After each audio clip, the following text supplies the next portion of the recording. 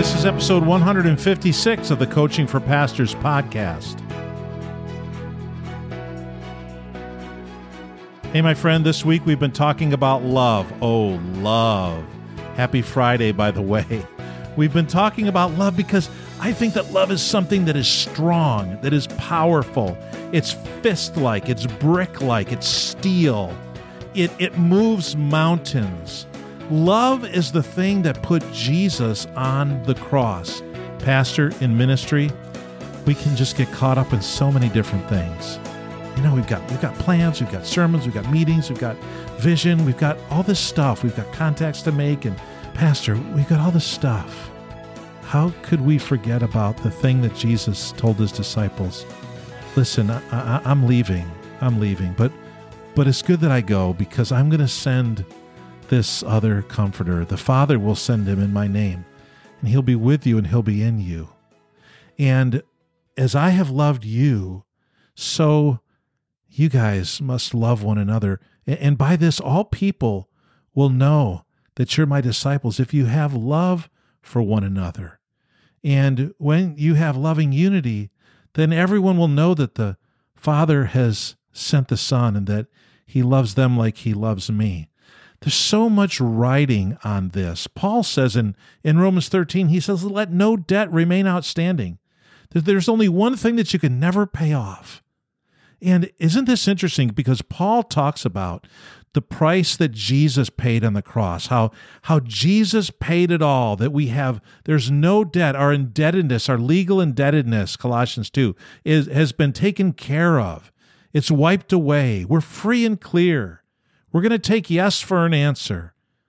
But then he says, let no debt remain outstanding except the continuing debt. There is a continuing debt. There's one that Jesus' blood didn't even take away from us. We still have this debt, and it's the debt to love one another. Man, I want my church people to know that. Don't you want your church family to know that the most important thing that they can do is to love one another and to love others, to love outsiders? That means we tell them the truth, but that means we tell them the truth in love. That means we do what is in their best interest. That means we sacrifice for them. We surrender our lives to serve others. We're going to make that commitment. We're going to be selfless and unselfish. This continuing debt to love one another, for whoever loves others has fulfilled the law. Paul says the commandments, you shall not commit adultery, you shall not murder, you shall not steal, you shall not covet, and whatever other command there may be, they're summed up in this one command. This is it. This is the one command. Love your neighbor as yourself. Love does no harm to a neighbor. Therefore, love is the fulfillment of the law. And Jesus on the cross fulfilled the law. He had already lived the life. He'd already obeyed the law, but he fulfilled it by accomplishing the greatest act of love in all of human history, giving his body on the tree, putting himself on the cross, taking our sins.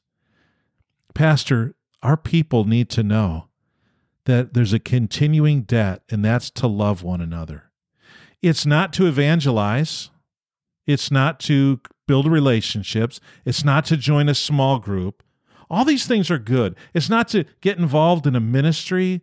It's not to read the Bible more. It's not to pray more. All these things are good. But if we do these things, if our church family does these things without loving one another and without loving people in the community and without loving the lost, it's all for nothing. It's for naught. And again, Paul in 1 Corinthians 13, man, he just drives that home. I mean, he says it redundantly and repetitiously in so many ways. You could die and give your body to be burned, but if you don't have love, so you just take your list of ministries at your church, pastor.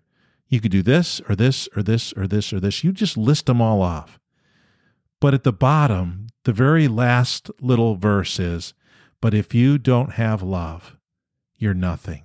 If our church doesn't love our community, if our community doesn't look at our church and say, oh man, we feel loved by them, We're glad that church is in the community.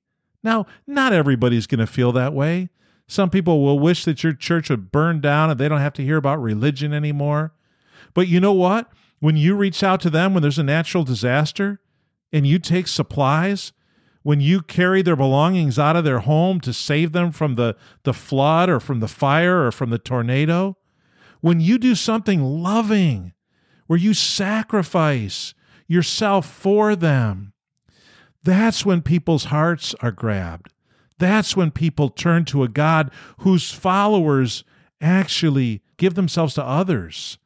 That makes all the difference. See, love is the difference maker. Love is the currency of the kingdom that we can never run out of. And we can only spend it on others. And the more we spend, the more we get. That's the one thing, my friend, that I want my church members to do. I don't care about any of the others, because you know what? If they do that one thing, all the rest of the stuff works itself out just fine. It all does. It all does. But if they do all the rest of the stuff, but they don't do that one thing, their actions and their worship and their discipleship and their evangelism and their ministry opportunities, if they're not fueled by love, we're lost. If love isn't the driving force, if it's not the fuel to the engine of those things, then nothing happens, because love is the power of God. Love is the gospel. Love is the message of the gospel. A God who loves that much. Okay, I'm done. I'm a little bit passionate about this because, I got off the phone with somebody just a couple weeks ago, and I realized that they were exercised about a number of things, but they did not have love. And they have no excuse. And honestly, it was a little demoralizing to me. It was a little defeating. Like, this person who is kind of important in my life, and at least I thought they were, then they claim to follow Jesus. I think they kind of do. But I don't think they've ever learned that love was so primary. In fact, they probably haven't heard it from their pastor because they've been the pastor for years. And I can guarantee you their people haven't heard it, because there's not a loving spirit and there's not a loving heart in that pastor. I don't want that to be any of you, because your church needs to hear that if they do not have love, they are nothing. Well, Pastor, I love you. I do. I really do. I care about you. I do. I sacrifice time.